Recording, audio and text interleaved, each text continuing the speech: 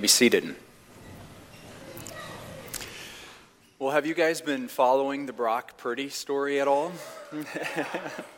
It's been a wild story so far. I don't know if you know Brock Purdy or not, but he's a former Iowa State quarterback, and he was the last pick in the 2021 NFL draft, pick 262. And because he was the last pick in the draft, he was given this title on his jersey, if you want to put that up there, Mr. Irrelevant. How would you like that title as a rookie going into the NFL? And the 49ers, they drafted him to be the third-string quarterback on the team. Trey Lance was their first-string quarterback, but he broke his leg early in the year. Then Jimmy G, he was the backup, and he became the starter, but he broke his leg a couple weeks ago. And so this made Mr. Irrelevant, Brock Purdy, the starting quarterback for the San Francisco 49ers. And the first game that he started at quarterback was against Tom Brady and the Buccaneers. And Tom Brady, as you know, he's the greatest quarterback of all time. But Brock Purdy outplayed Tom Brady, and the 49ers beat the Buccaneers 35-7. And the first touchdown pass that Brock Purdy threw in that game was to George Kittle, the Iowa Hawkeye. And all right, we can clap for that, I guess. But when I saw that touchdown pass from Brock Purdy to George Kittle, I thought only God can bridge the gap between Hawkeyes and Cyclones, and between darkness and light, and he's done this through Brock Purdy. But millions of people all across the country, they are loving the Brock Purdy story. And there's just something about his story that we are hardwired to love. We love it when the last pick in the draft moves into a position of prominence. We love the underdog story. And when you think about the story of the birth of Jesus Christ, in one sense, it is the ultimate underdog story. Consider the parents of Jesus Christ. We don't get to pick our parents, but Jesus did. He created Mary and Joseph, and then he chose them to be his parents. And Mary and Joseph, they were not royalty, they were not wealthy, they were not in a position of power. They were very poor. They had little to no education. They were just two peasant teenagers from a small town in Galilee. And yet, Mary and Joseph, they were the ones Jesus picked to be his parents. He says, I want to grow up in that family, in a small town in Galilee. And we don't get to pick where we are born, but Jesus got to pick where he was born. And he was not born in Rome. He was not born in Athens. He was not born in Jerusalem. He was not born in an influential city. He was not born in a palace. He was not born into luxury. He was born in a little forgotten town called Bethlehem. And at the time of his birth, there was no room for him in that town. So Jesus was likely born in a barn, practically outside, surrounded by the stars and maybe some cattle. And all of this was on purpose. It was to demonstrate from the very beginning the love and humility of Jesus Christ, that Jesus Christ would humble himself. He would leave heaven and become a man. And he humbled himself all the way to death on the cross for us. That he came into the world for us, that we might have life through him. And this afternoon, as we dive into the story of the birth of Jesus Christ, I want to look at the three main characters in the text. And I hope you get a sense in the text of the humility of Jesus Christ. I hope you get a sense of the truth that all throughout the scriptures, God delights in using the humble to accomplish his purposes. He delights in using the weak. He delights in using the forgotten and the insignificant to accomplish his purposes. So let's look at Mary. She is the first character in the story that we meet in verse 18. And there are three details about Mary that should stand out to us. Mary is engaged, Mary is pregnant, and Mary is a virgin.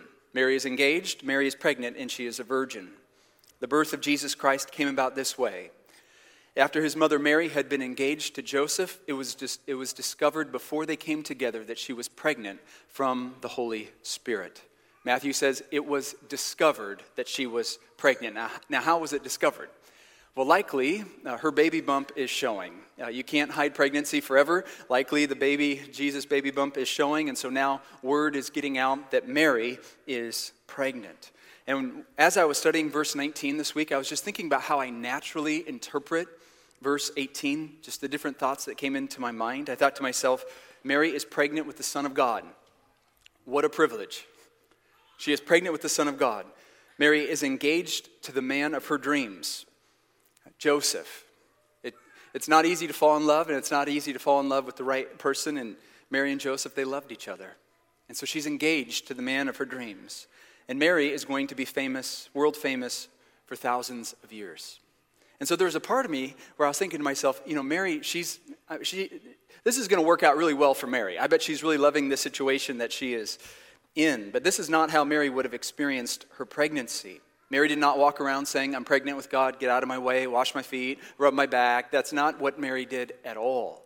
In fact, she would have had the opposite experience. Mary's life would have been radically and permanently changed because she was pregnant outside of wedlock. She was pregnant before she was officially married. She would have immediately been labeled as an adulteress. Rumors would have been floating around all over the place about Mary. Did you guys hear that Mary cheated on Joseph? Did you hear about that? I wonder who the father is. We've seen Mary going to synagogue every single week for years and years and years, but really she had a secret life. She slept with some random guy and got pregnant. Did you hear about that? Immediately she would have been labeled as an adulteress. And no one would have believed her story. Her parents would not have believed her. Her siblings would not have believed her. Her friends would not have believed her. And most importantly, Joseph would not have believed her story. Mary was left labeled and rejected by everyone. But the truth is that Mary is actually a virgin. Mary is not crazy. She's not lying. She's not an adulteress. She is telling the truth. Verse 18 says, it was discovered before they came together that she was pregnant, not by Joseph, not by some other man, but she was pregnant by the Holy Spirit. And so Mary is engaged, Mary is pregnant, Mary is a virgin, and Mary is probably 14 years old. Can you imagine that type of stress at 14? That type of pressure, that type of weight that she would have been carrying on her shoulders, all the confusion that she must have been going through. And yet, this was God's plan for Mary. In verse 19, we meet Joseph. He's the second character in the story. Verse 19 says, so her husband, Joseph. Now, they were betrothed at the time. They were not living together. They had not had sex together. Their family was not a recognized family in the community, but they were legally married. This was part of the custom of the day. So her husband, Joseph, being a righteous man and not wanting to disgrace her publicly, decided to divorce her secretly. So Joseph definitely is in shock at the news that Mary is pregnant. And in his mind, he has two options. Not three options, not five options, two options. Option one, disgrace her publicly. This would be to take Mary to court, making her unfaithfulness a public scandal. This would have demoralized Mary, humiliated Mary all the way. That's option one. Option two, divorce her privately. Divorce her privately. If you were betrothed together, it required legal divorce in order to break the relationship. And to divorce her privately meant a private, quiet, and mutual parting of ways, where Joseph did not make a big deal out of what had happened. And since Joseph was a righteous man, he decides to divorce her privately, to minimize the humiliation Mary would experience, which demonstrates the fact that Joseph did not believe Mary. Joseph did not believe Mary's story. If he believed Mary's story, he would have been rejoicing. He would have been thrilled. I mean, could you imagine if the love of your life, your fiance, the person you want to spend the rest of your life with, was like, hey, I'm pregnant with God? And imagine if that was true, and imagine if you believed her, you would be celebrating. I can imagine a lot of situations where it would be great if God was your son. I mean, there's just a lot of ways, a lot of situations it'd be nice if God was your son. But he doesn't believe her. And he doesn't believe Mary because Mary's story is not believable. Would you have believed Mary? No. You're not better than Joseph. You're not better than any of these people who thought that she was crazy. None of us would have believed Mary. Verse 20. But after he considered these things, so Joseph decides he's going to divorce her privately, but something isn't sitting right with Joseph.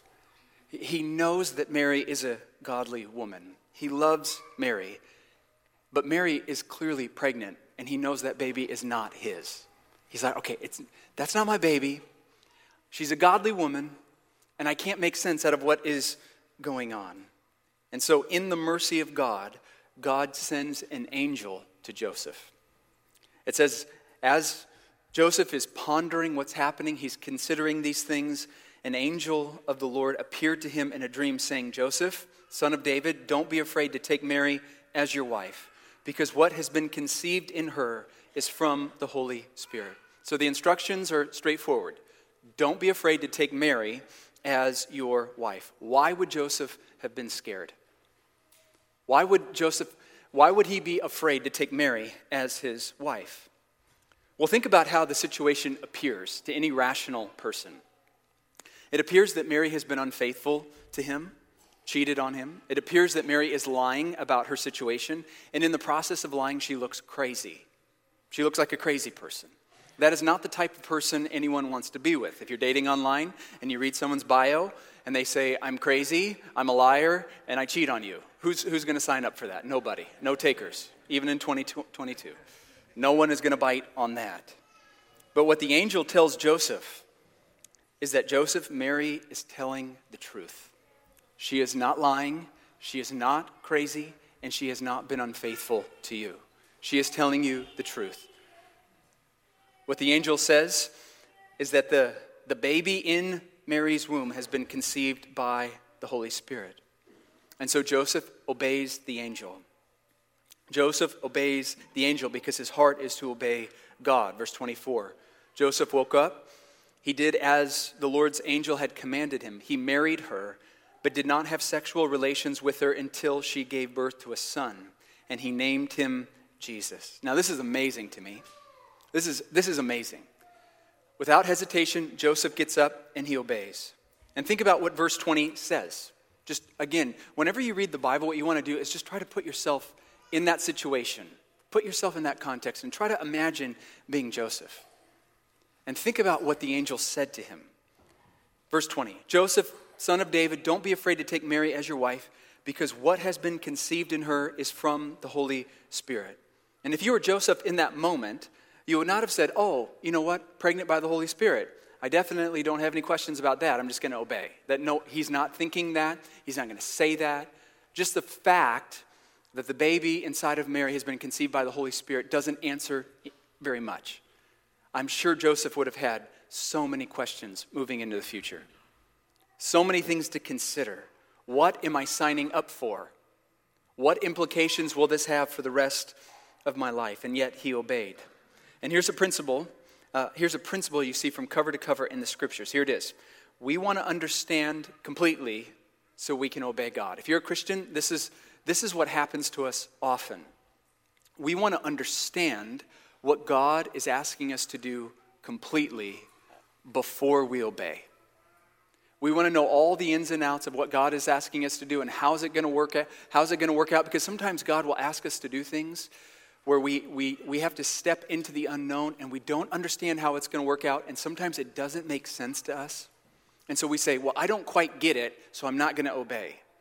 So we say to ourselves, we want to understand completely so we can obey God. But if you think that way, if you wait to obey God until you understand everything that needs to be understood, you won't do much obeying in your life. The truth is that God wants us to obey so you can understand. If you want to understand more, obey God. And when he asks you to obey him in a way that doesn't make sense to you, that maybe puts you in a position you don't want to be in, it comes down, what you're wrestling with is, do you trust God or do you trust yourself? Will you trust God or do you trust yourself over God? And what we see in Joseph is a very good example for us to follow. That he took Mary to be his wife, and he joined Mary in her shame. He joined Mary in her shame. The culture would have heaped loads and loads and loads and loads of shame and humiliation on Mary. And Joseph joined Mary in that shame. I mean, Joseph, what are you thinking here? Why would you ever marry a woman who is unfaithful to you? Why would you do that? No, she wasn't unfaithful. That's God's baby. That will not appease anyone in the culture, in the world.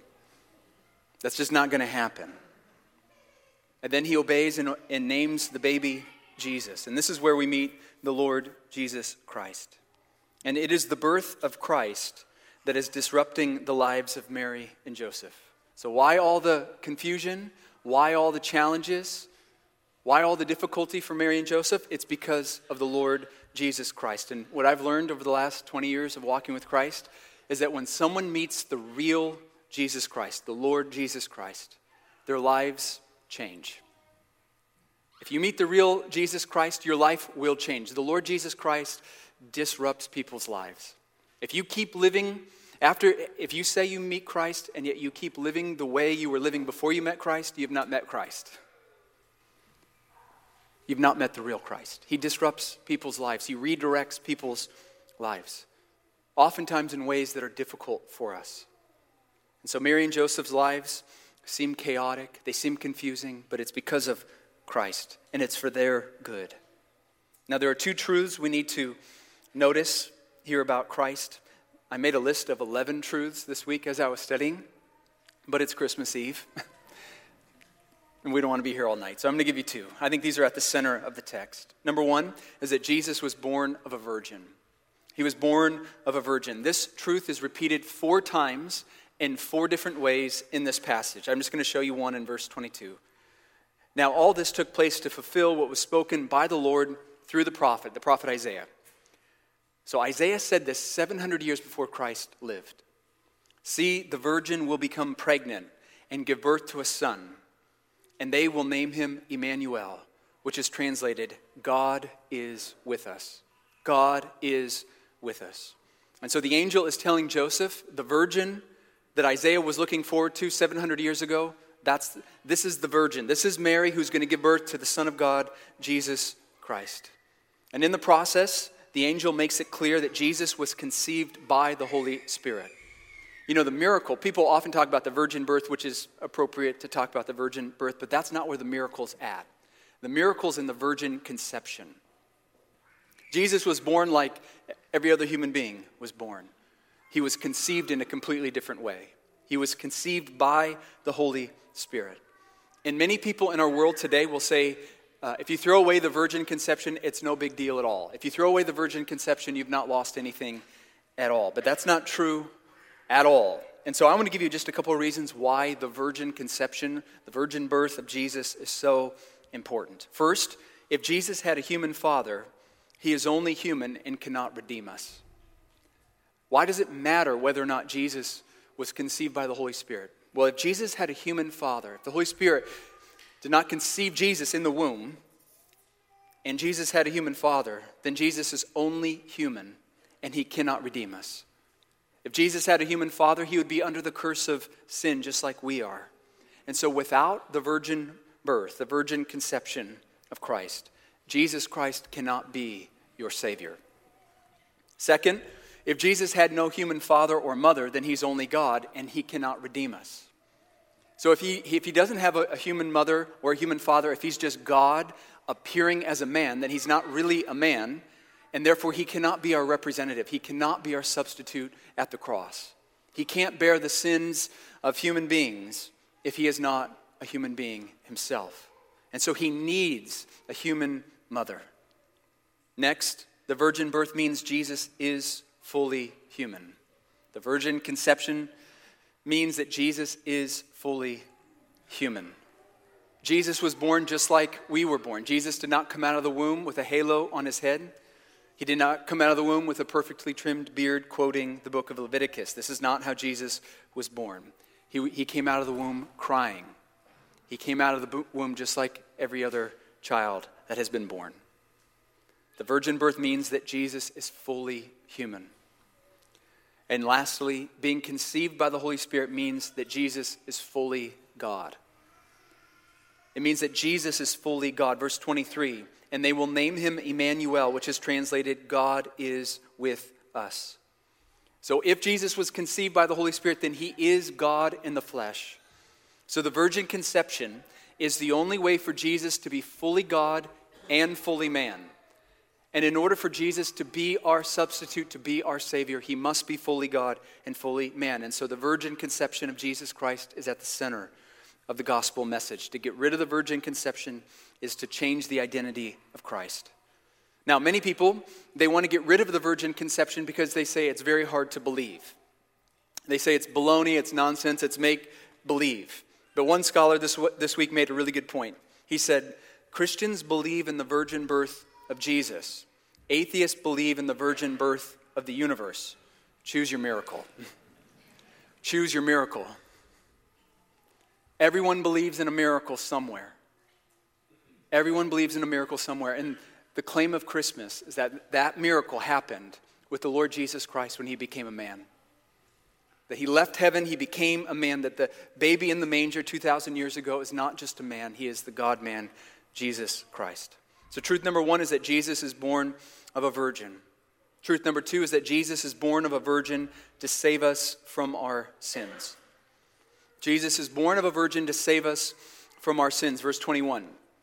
She will give birth to a son, and you are to name him Jesus, because he will save his people from their sins. Now, at this point, it's very important to pay attention to what verse 21 says and what it does not say. It does not say that Jesus will save his people from poverty. It's not what it says. Many people are trusting Jesus to get rich, but it does not say that Jesus came to save his people from poverty.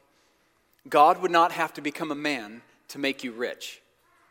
God would not have to become a man to make you rich. Verse 21 does not say Jesus will save his people from the Romans.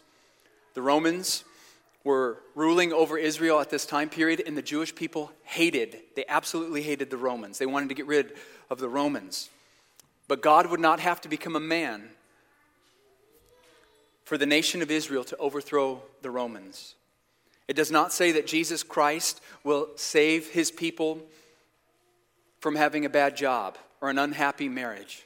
It's not what he says. Jesus did not come to give you a promotion.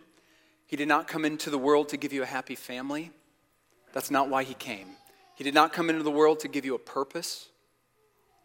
This is not why he came.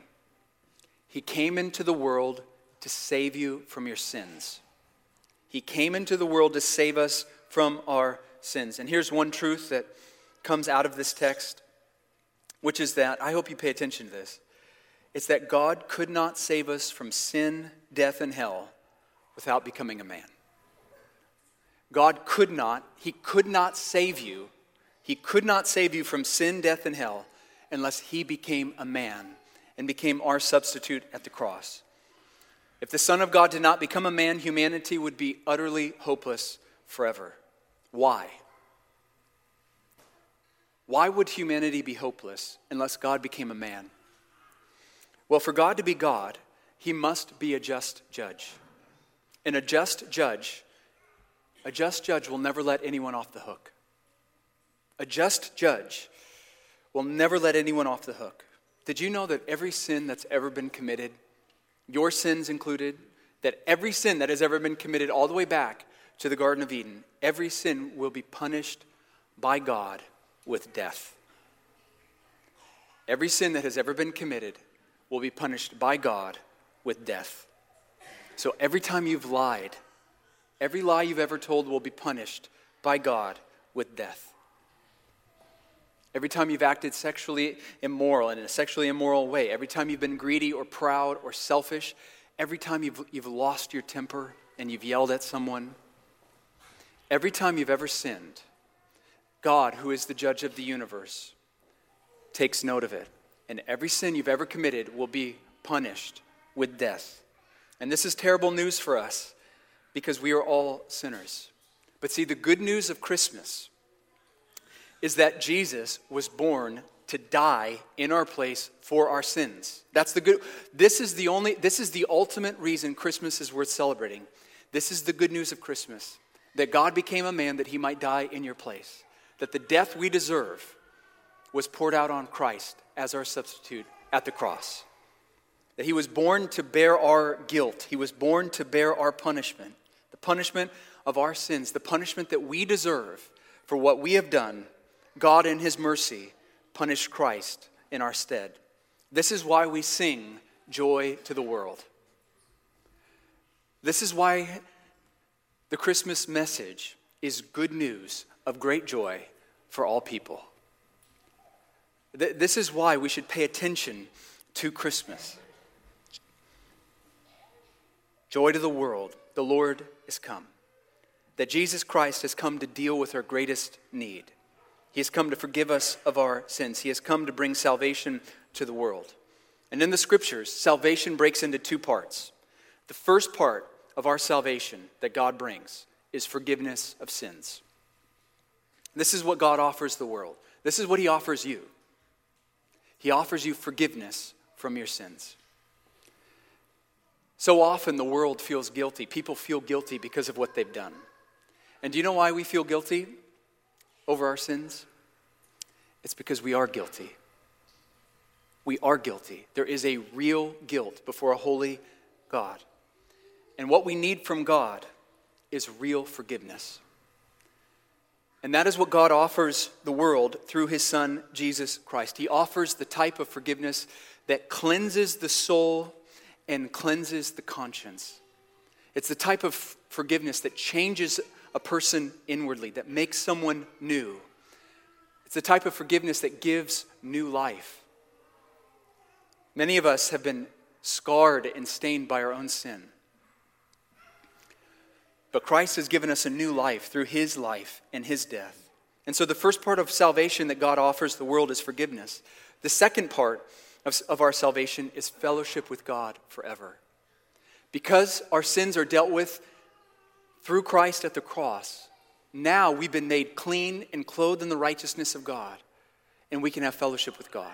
A God who is infinitely holy and righteous. We can know Him and walk with God because we've been covered by the blood of Jesus Christ. And God gives this gift of salvation, forgiveness and fellowship with Him, to all who have faith in Christ, to every person who would commit their lives to Christ.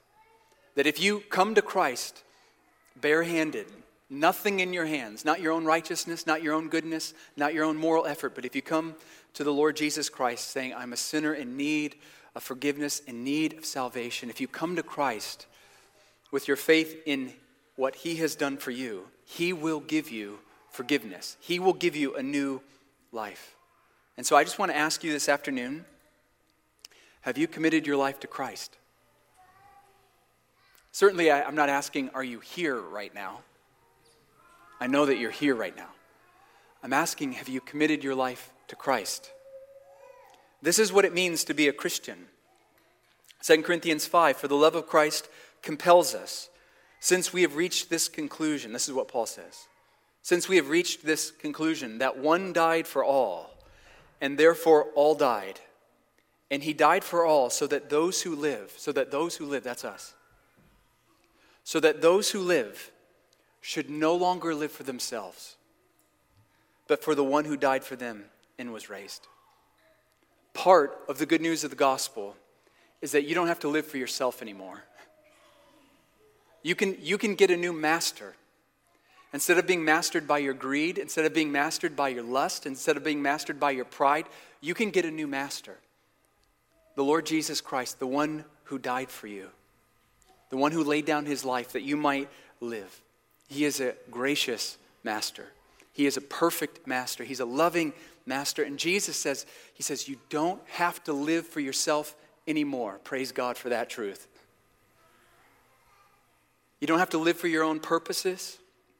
You don't have to live to justify your own existence. You can follow the example of the Lord Jesus Christ, where we humble ourselves, we empty ourselves of ourselves that we might live for Christ, that we might give our lives away to other people, that they might come to know Christ and worship Him. And this is what the world needs. The world that we live in right now has gone mad. The world has gone mad. We have thrown away God. And as a result, the world has gone mad. And what the world needs right now is not more education. It's not more entertainment. It's not more fun. What the world needs right now is the Lord Jesus Christ.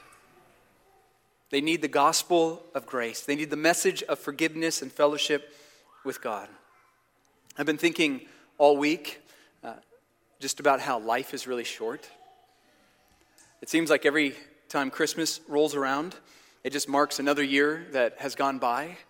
And I just think about, what happened in the last year, what happened in the year before that. And when you're a kid, you look forward to Christmas. I mean, Christmas is like the best thing ever. When you're a kid, you can't wait for it. You want to get your Christmas gifts and have a lot of fun, and that's a really good thing. But eventually, you get to a point in your life as a man when you get socks for Christmas. Do you know what I'm talking about? That's where I'm at right now, and I'm not mad about that. I'm very happy about that. I like warm socks. Just some gift ideas in case you're thinking. But I was thinking this week just about how there's coming a day where I won't celebrate Christmas around a Christmas tree. I bet you for your whole life, you've celebrated Christmas around a Christmas tree. But there's coming a day where I will not celebrate Christmas around a Christmas tree. And I won't celebrate Christmas at a Christmas Eve service. But there's coming a day where I will celebrate Christmas in the presence of the Lord Jesus Christ. And if you're a Christian, that's true of you as well. And that day will be here before you know it. I mean, don't you feel old? You just, don't you? I mean, it's like, where does time go? That day will be here before you know it. And see, the Lord Jesus Christ, He left heaven, He left the glory of heaven, He became a man, He died on the cross, He rose again that we might be with Him forever. Emmanuel, the name of Christ. God is with us. And He came to be with us that we might be with Him forever. And so, brothers and sisters, let's celebrate the good news of Christmas, that the baby in the manger is the Son of God, and that the Lord Jesus Christ came to be with us that we might be with Him forever. And I just want to close by asking you again, do you know Christ? Do you know Christ? Have you committed your life to Him? Is He your Lord? Is He your God? Is He your Master? Is He your King? If not, commit your life to Him. And if you are a Christian, live for Him. Don't live for yourself. Part of the gospel is that we don't have to be the master of our own life. He died for all so that those who live should no longer live for themselves, but for Him who loved us, for Him who died for us and rose again. Let's go and pray. Father in heaven, we thank You for the salvation that You have given us by Your grace. We know we do not deserve Your love, Your mercy. We don't deserve Your salvation. And I just pray, Lord, for those who are here tonight who don't know You, I just ask, God, that they would turn to You, that they would commit their lives to You, that they would stop playing games with You, that they would be serious about their walk with You. For those of us who do know You, Lord, just help us. Help us, Lord, to follow Your example, Lord Jesus, the example of just incredible, mind-blowing humility. Help us not to live for ourselves. Help us to live for You, we pray. In Jesus' name, amen.